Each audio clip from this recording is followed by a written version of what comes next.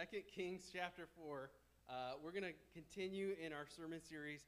Hey, if you've been with us, you know that we've been talking about the life of Elijah, and now we're on to Elisha. So this is his protege. Elisha is a prophet of the Lord. He speaks on behalf of God in the Old Testament, and he is here to combat some of these evil kings. His teacher, Elijah, I did it. I told you I would mess it up in previous weeks, and there it is. Elijah went against, remember, the most evil king Testament, King Ahab. And now Elisha's here continuing on this ministry, combating different evil kings. So we're going to take a look at this. In the middle of Elisha's ministry here, we get a really cool instance of him being housed by someone. So let's take a look here, 2 Kings chapter 4. Follow along with me if you have your Bible. The words are also going to be on the screen behind me. And if that's not enough for you, go on the Bible app, click more, then events, and you can always follow along there with all the information you normally find in your paper bulletin. 2 Kings chapter 4. One day, Elisha went on to Shunem where a wealthy woman lived who urged him to eat some food. So whenever he passed that way, he would turn there to eat food. And she said to her husband, "Behold, now I know that this is a holy man of God who is continually passing our way. Let us make a small room for him on the roof with walls and put there for him a bed, a table, a chair, and a lamp so that whenever he comes to us, he can go in there." And one day he came there and he turned into the chamber and rested there. And he said to Gehazi, his servant, "Call the Shunammite." And when he called her, she stood before him. And he said to him, "Say now to her, see, you have taken all this trouble for us. What is to be done for you? Would you have a word spoken on your behalf to the king or to the commander of the army?" She answered, "I dwell among my own people." And he said, "What then is to be done for her?" Gehazi answered, "Well, she has no son, and her husband is old." He said, "Call her." And when he had called her, she stood in the doorway. And he said, "At this season, about this time next year, you shall embrace a son." And she said, "No, my lord, O man of God, do not lie to your servant."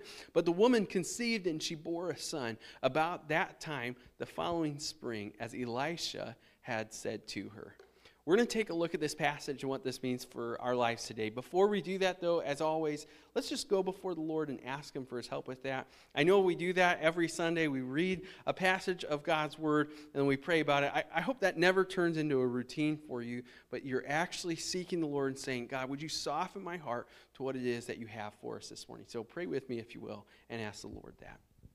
Father, we thank you for your word. We thank you that it is good, that it's perfect, that it's authoritative over our lives. And God, as we talk about what this means for our lives today, as we really dive into what this means for us, God, I pray that we wouldn't leave this place in the same relationship with you than when we came in, but that it would be deeper, that it would be stronger, that we could glorify you more, that we could build up your kingdom more, Father, because of the time that we spent here together worshiping you through song and through reading your word.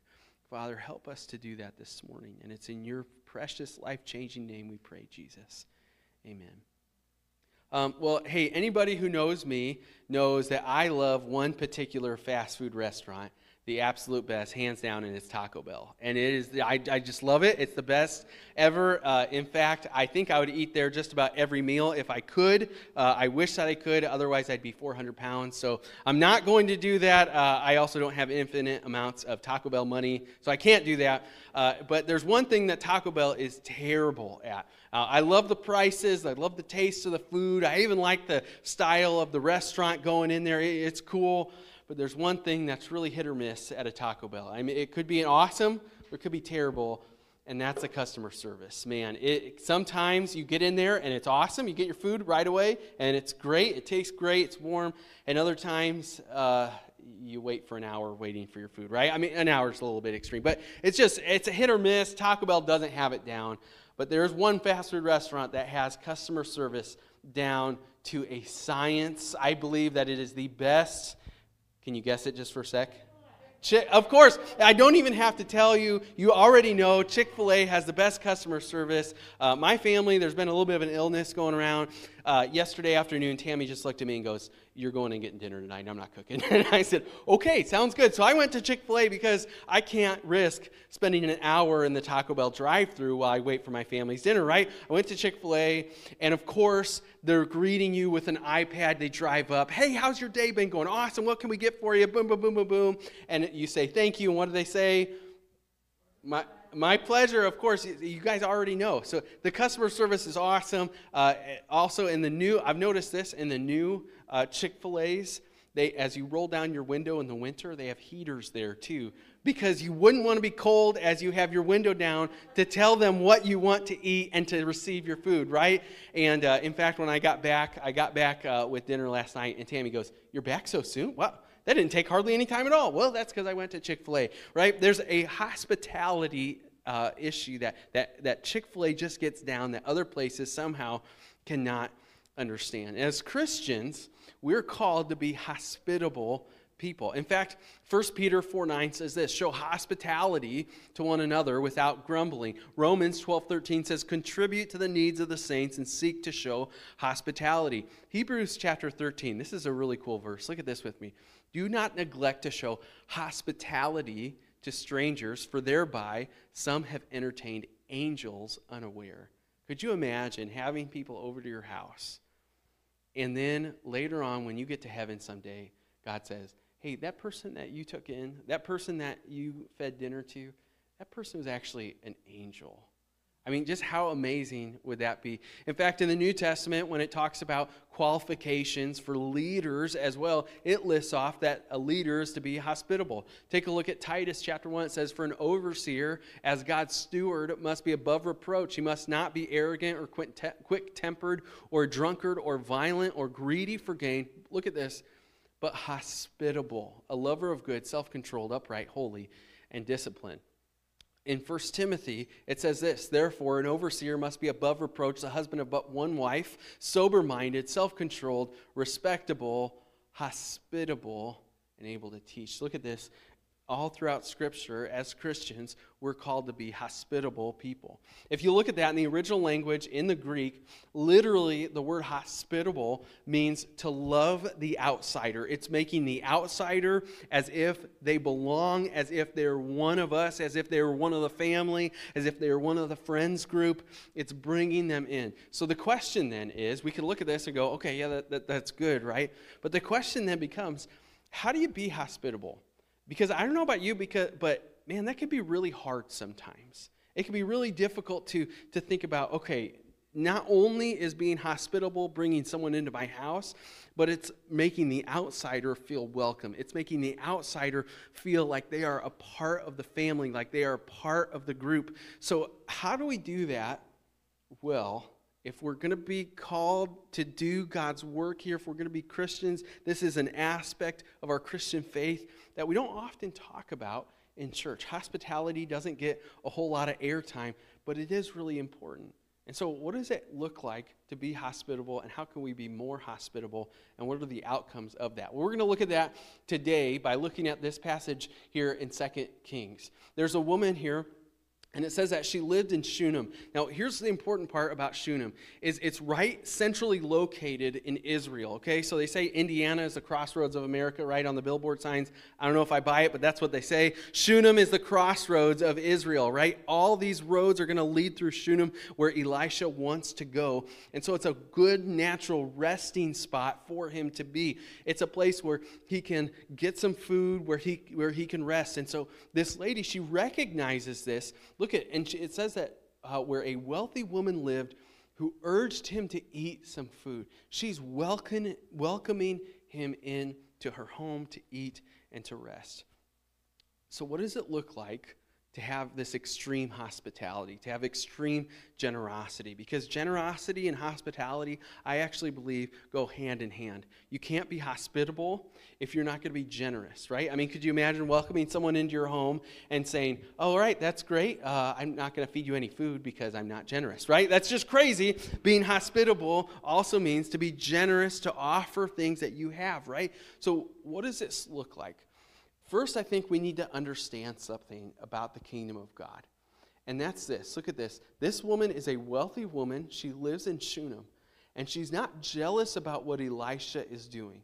So many times in the church, in the kingdom of God, we look at other people, and what do we look at them? We say, I want to do that. I want to be that person. I want that person's position. I want to be able to do what that person is doing.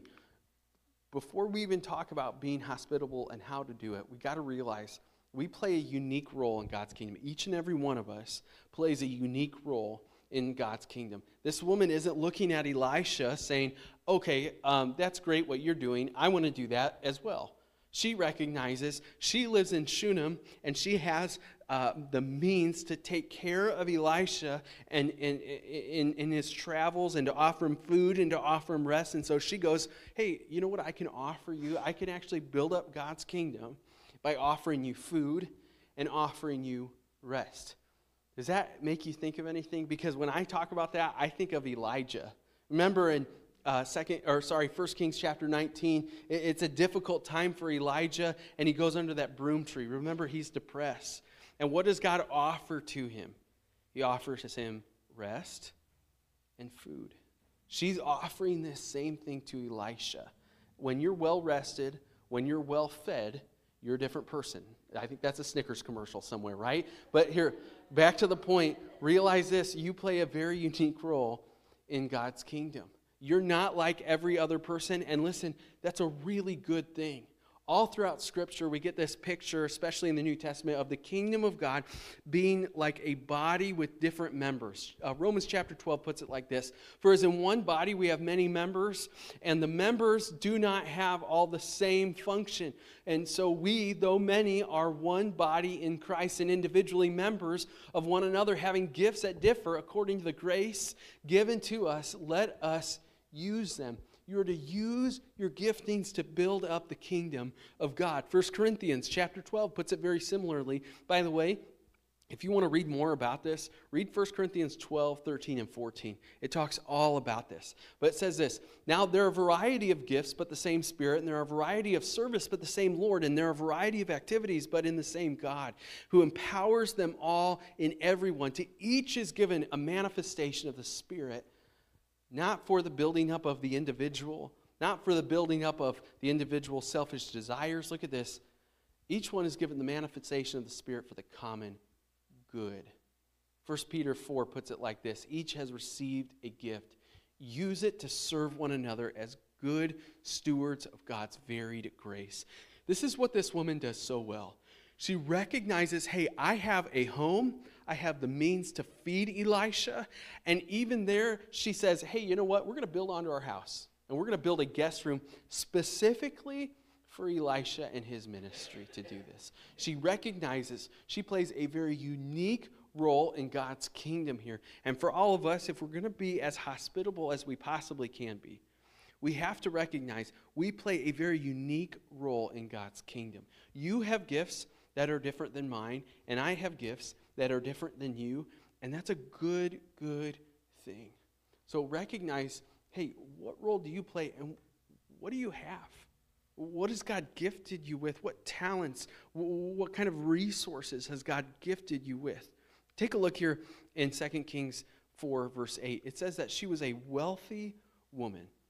Let's get into this. How do you be generous? What does it look like to have this extreme generosity, to have this extreme hospitality in your life? First and foremost, use what you got.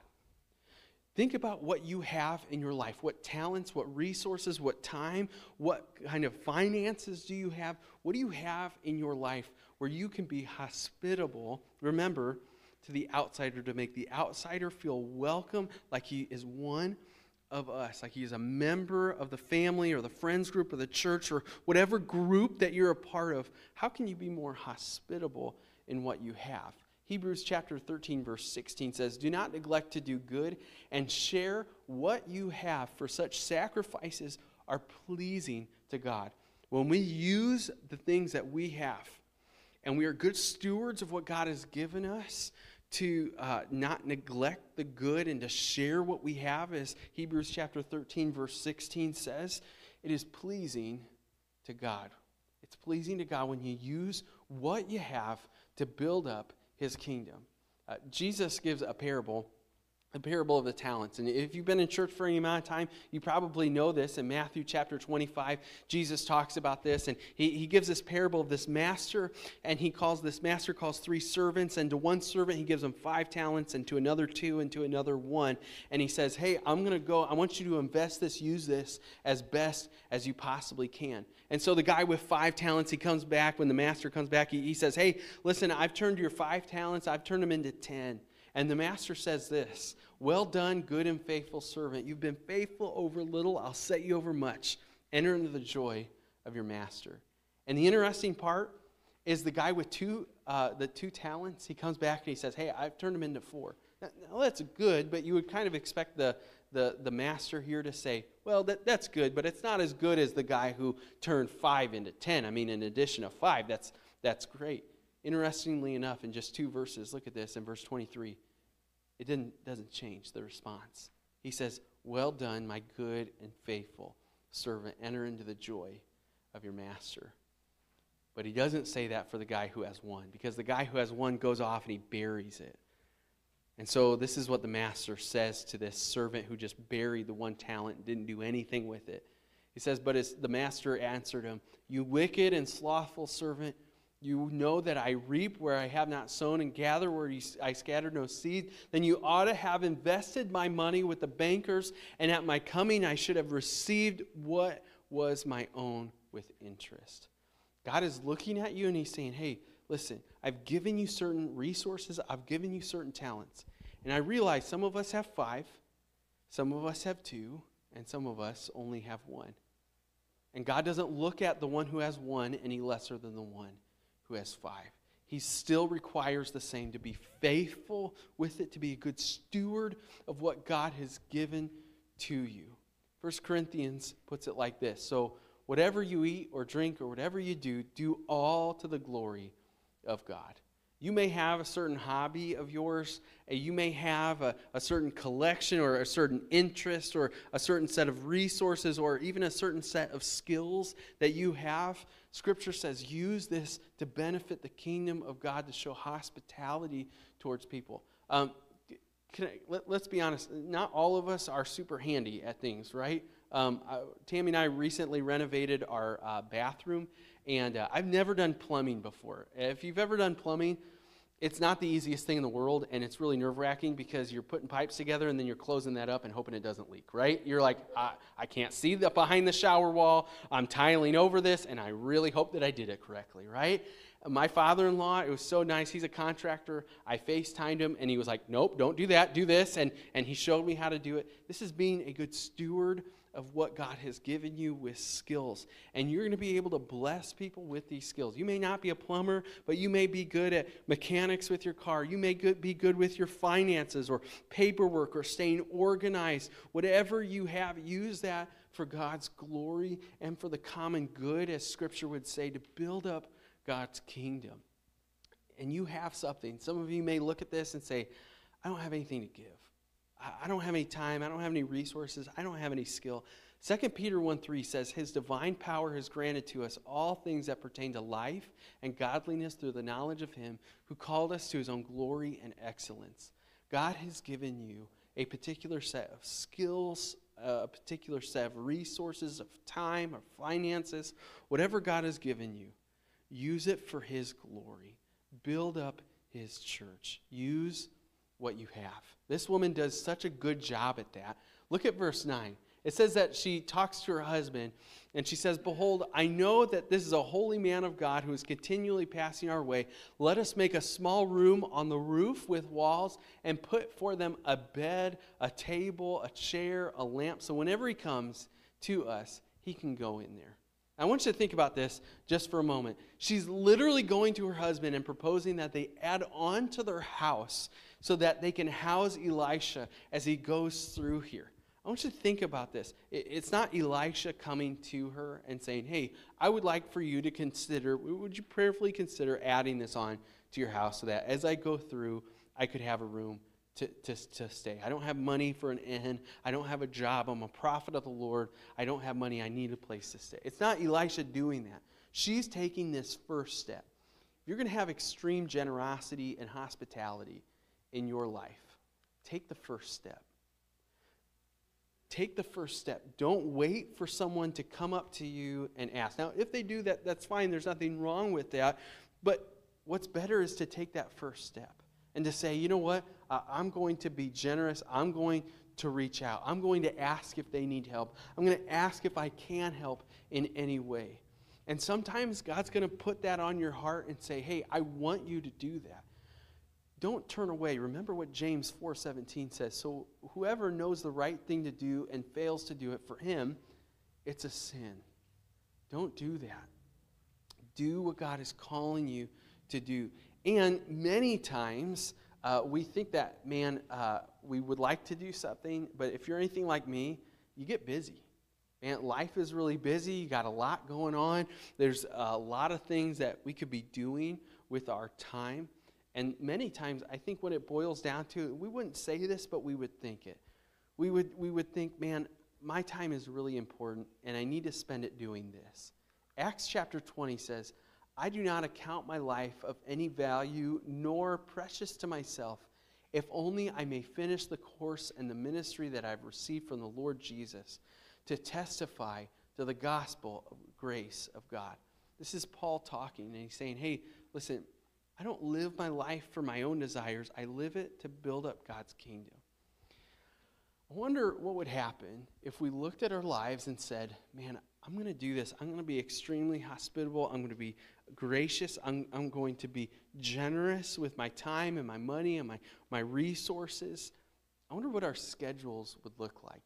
Ephesians chapter 5 says, look carefully then how you walk, not as unwise, but as wise, making the best use of time because the days are evil. Being hospitable means sometimes we're going to have to clear our schedules out. Can I confess something to you? I'm a busy person, and I like to fill up my schedule. And I like to do things. If you're familiar with the Enneagram, I'm an Enneagram number 3, which basically means I do a lot of stuff, right? I mean, that's just all there is to it. And I think that I'm guilty sometimes of filling up my schedule too much and not having the availability in my life to be led by the Spirit, to be hospitable, and to be generous towards other people. If you're going to be hospitable, if you're going to be led by the Spirit to be generous and reach out to people and offer things, you got to have the time, first and foremost, to do that.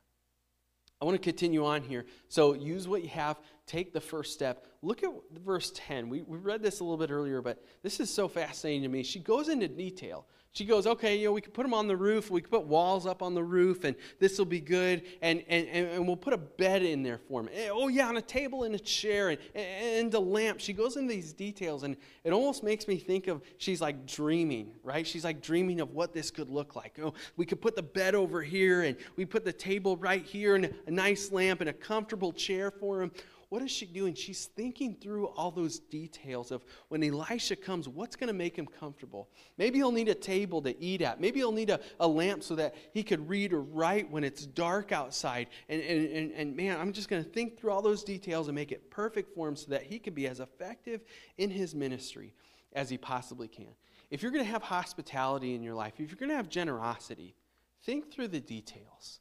Think through the details of when you bring people into your home. What do they see? What do they do? How do they feel? And when I offer things to people, is it actually a blessing? Have you ever gotten a gift from someone and it's been more of a curse than a blessing?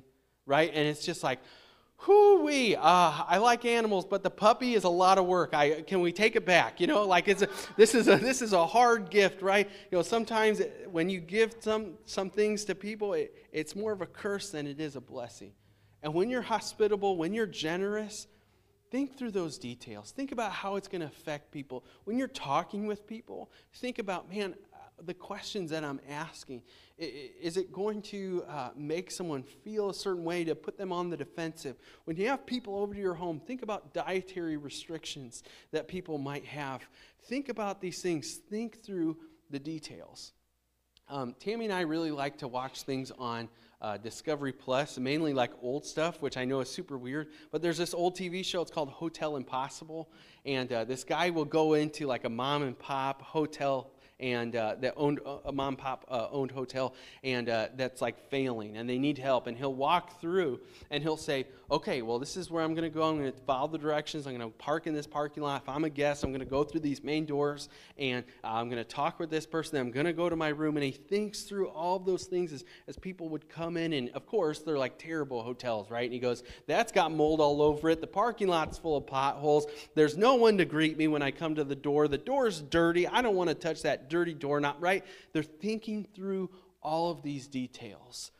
That's how you can be too when you think about your own hospitality, when you think about your own generosity, whether it be opening up your home to people or offering your skills or your time or your resources to them. Think about how those other people are thinking. There's an instance in Scripture where this shows really well. Paul goes all around in the New Testament to different places, and at one point he's on his way to Rome, he's on a boat, and his boat gets shipwrecked. And he and his companions wash up ashore, and this is what it says in chapter 28 of Acts. It says, after we were brought safely through, when we learned that the island was called Malta, the native people showed us, look at this, unusual kindness. For they kindled a fire and welcomed us all because it had begun to rain and was cold. How can you show this same unusual kindness towards people? The people of this random island in the middle of the Mediterranean Sea called Malta welcomed Paul in as an outsider and made him feel welcome by building a fire. A pretty simple act for people, right? I mean, this is a pretty simple act, particularly back then. But it meant a lot to people. Think about how simple acts in your life could mean a lot to other people as well. And this isn't only a New Testament concept. This is an Old Testament concept as well. God called the Israelites and told them, you shall treat the strangers who sojourn with you as a native among you. Look at this, a native. And you shall love him as yourself, for you were strangers in the land of Egypt. I am the Lord, your God. He says, hey, I want you to treat the outsider, the stranger, like a friend, like one of us. This past week, I was at the hospital, and as I was coming out, if you've ever been to Memorial Hospital in South Bend, it's kind of like a maze. I mean, it's a really big building. There's a lot of parking garages, and even though I've been there a number of times as a pastor, there's sometimes I just go into the wrong door. That was my instance this past week. I went into the wrong door, and so I'm leaving, and the guy comes out of a different door. I'm in a parking garage, but I'm in the wrong one, of course. And so I've got to go all the way around the building, but you can't go through the building because there's security. There's certain parts of the building that you can't go through unless you're authorized. Of course, I'm not, so I got to go all the way around. And so I got to go like half a block around to the other parking garage. A guy comes out of a door that I'm walking past, and it's the same situation. He goes, hey, do you know how I can get to the main entrance? I said, sure, I'm actually walking there right now. Would you like to walk with me? And he goes, yeah, that'd be great. I said, what are you here for? And he just unloaded. His wife had just gone through a birth, and there were some complications. They were over in Goshen, and now they're here in South Bend. They had to rush her over here, and he was just a mess. He talked that whole time. I could not get a word in edgewise, which was okay. We walked around to the front entrance. I said, hey, I got to go this way. Here's the main entrance. You take care of mom and baby there for me, huh? And he goes, yes, I will, absolutely. And he rushes in to the hospital. But man, even just asking someone a simple question, hey, what are you here for? How you doing? And really mean it, not just a kind of a pleasantry of, hey, how's it going? Anyway, so, hey, really invest into someone and ask them, this is what it looks like to be hospitable, to make someone feel like an insider when they might feel like an outsider. One more thing I want to point out to you that this lady does really well. Paul, he's there, and he says to his servant Gehazi, he goes, hey, listen, how can we thank her? What can we do for her? And he even offers this to her. She's right in front of him, and he says, hey, what can be done for you? Would you like a word spoken on your behalf to the king or the commander of the army? Paul's saying, hey, listen, I'll put in a good word for you with the local officials. I'll put in this good word for you, and you'll have a good reputation. And she simply answers this. This is kind of a weird phrase in Hebrew. She says, She answered, I dwell among my own people. Now, this is a pretty literal translation, but in newer translations, your Bible might say, hey, I'm okay. I'm okay living here. I'm okay where I'm at. In other words, she has contentment. And she simply says, hey, it's okay. You don't have to thank me. You don't have to repay me for any of my generosity or hospitality towards you. This is just what I want to do. I want to gift you. I want to bless you. If you're going to be extremely hospitable and generous, the last thing that you need to do is not seek out thanks or repayment. Don't seek out a thanks. In other words, don't do something just so that you can get the thanks. Have you ever been around someone that, man, they want to do stuff for you, but they want to hear it, and they want to hear their praise, and they want to hear thank you over and over and over and over and over again? Don't be that person. Don't be that. You can be gracious and generous with your thank yous, but don't seek that out. Don't do things just to seek out people thanking you for it. Philippians chapter 2 says, do nothing from selfish ambition or conceit, but in humility count others more significant than yourself. Let each of you look not only to his own interests, but also to the interests of others. Jesus, in his famous Sermon on the Mount, says, but when you give to the needy, do not let your left hand know what your right hand is doing. In other words, don't go around and brag about how generous and hospitable you are to people. Simply do it and know that you're building up God's kingdom, and that's enough for you. Romans chapter 12, verse 10 says simply, love one another with brotherly affection, outdo one another in showing honor. How can you do that towards other people? As we close up today, I'm going to ask you a simple question. How can you be hospitable and generous towards those who are around you? What would your life look like if you were more hospitable, if you treated outsiders like they were insiders? You know, the last few years have been pretty hard. You know, we went through COVID, and there's just been a lot of ups and downs. There's a lot of polarization in our culture today. As Christians, how could we combat that? As Christians, how could we show God's love in a way that would say, hey, listen, I know you may be on the other side of the aisle politically from me and ideologically from me, but how could I show you God's love the best way that I possibly can? How can I be hospitable towards you in a world that is very tumultuous? In a world that is divided, Christians can come in and say, hey, there's a love of Jesus that overflows in my heart and goes on to you. As I think about my life, there are a number of people who showed me extreme hospitality and generosity. And I don't think, if it weren't for those people, I'm not sure I would be a Christian today. Those people would include my pastor as I was growing up, the Smiths. Man, they brought me in. I was just a rowdy teenager, a little preteen boy that was friends with their son. And man, I probably smelled weird and said weird things. And they just brought me in as their own and said, hey, you know what? You're Kyle's friend. Come on in. And we'll just treat you like one of our own. There's my youth pastor growing up, Tim, and he would just say, hey, let me take you under my shoulder here. Let's go do things together. Let's get you started in ministry together. Man, if it weren't for those handful of people who took me in, who were hospitable and generous with their time and their skills and their resources towards me, I'm not sure where I would be in my faith today. How can you be that person for someone else? How could you be that person who brings people in, who shows them God's love and says, hey, I'm going to be hospitable and generous because God was that way to me? How has God showed you his kindness and his hospitality, and how has that brought you in? Romans 2:4. I want to read one more verse to you, and then I promise I'm done. Romans 2:4 says, or do you presume on the riches of his kindness and forbearance and patience, not knowing that God's kindness, that his kindness is meant to lead you to repentance? How can you show God's kindness in your hospitality as you reach out to other people? And again, that might only be through a conversation. That might only be by saying, hey, listen, why don't you come over, let's have a meal together. It doesn't have to be anything fancy.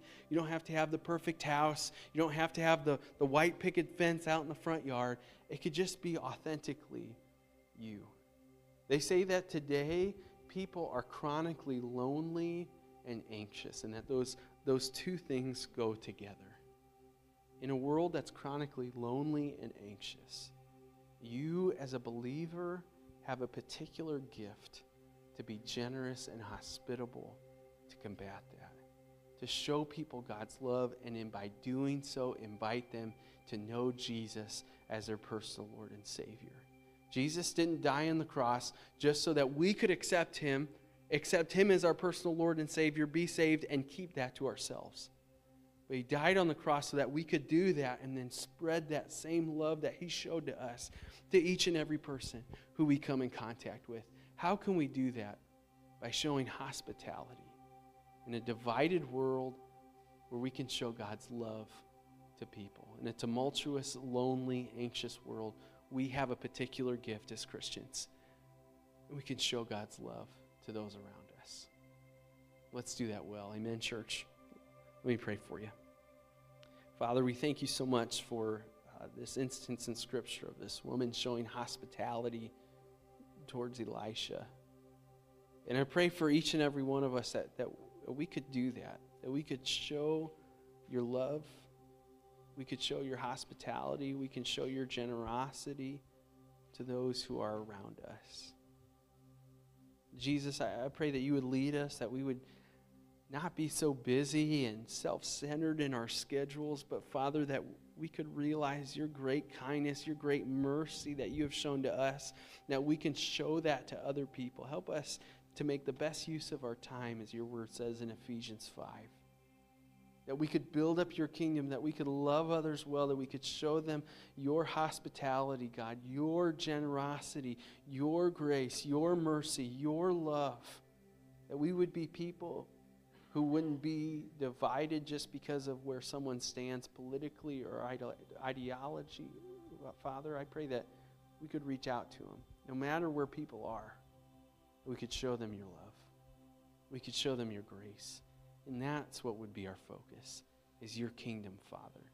Your saving work on the cross, Jesus. Holy Spirit, lead us, give us wisdom, give us the words to say.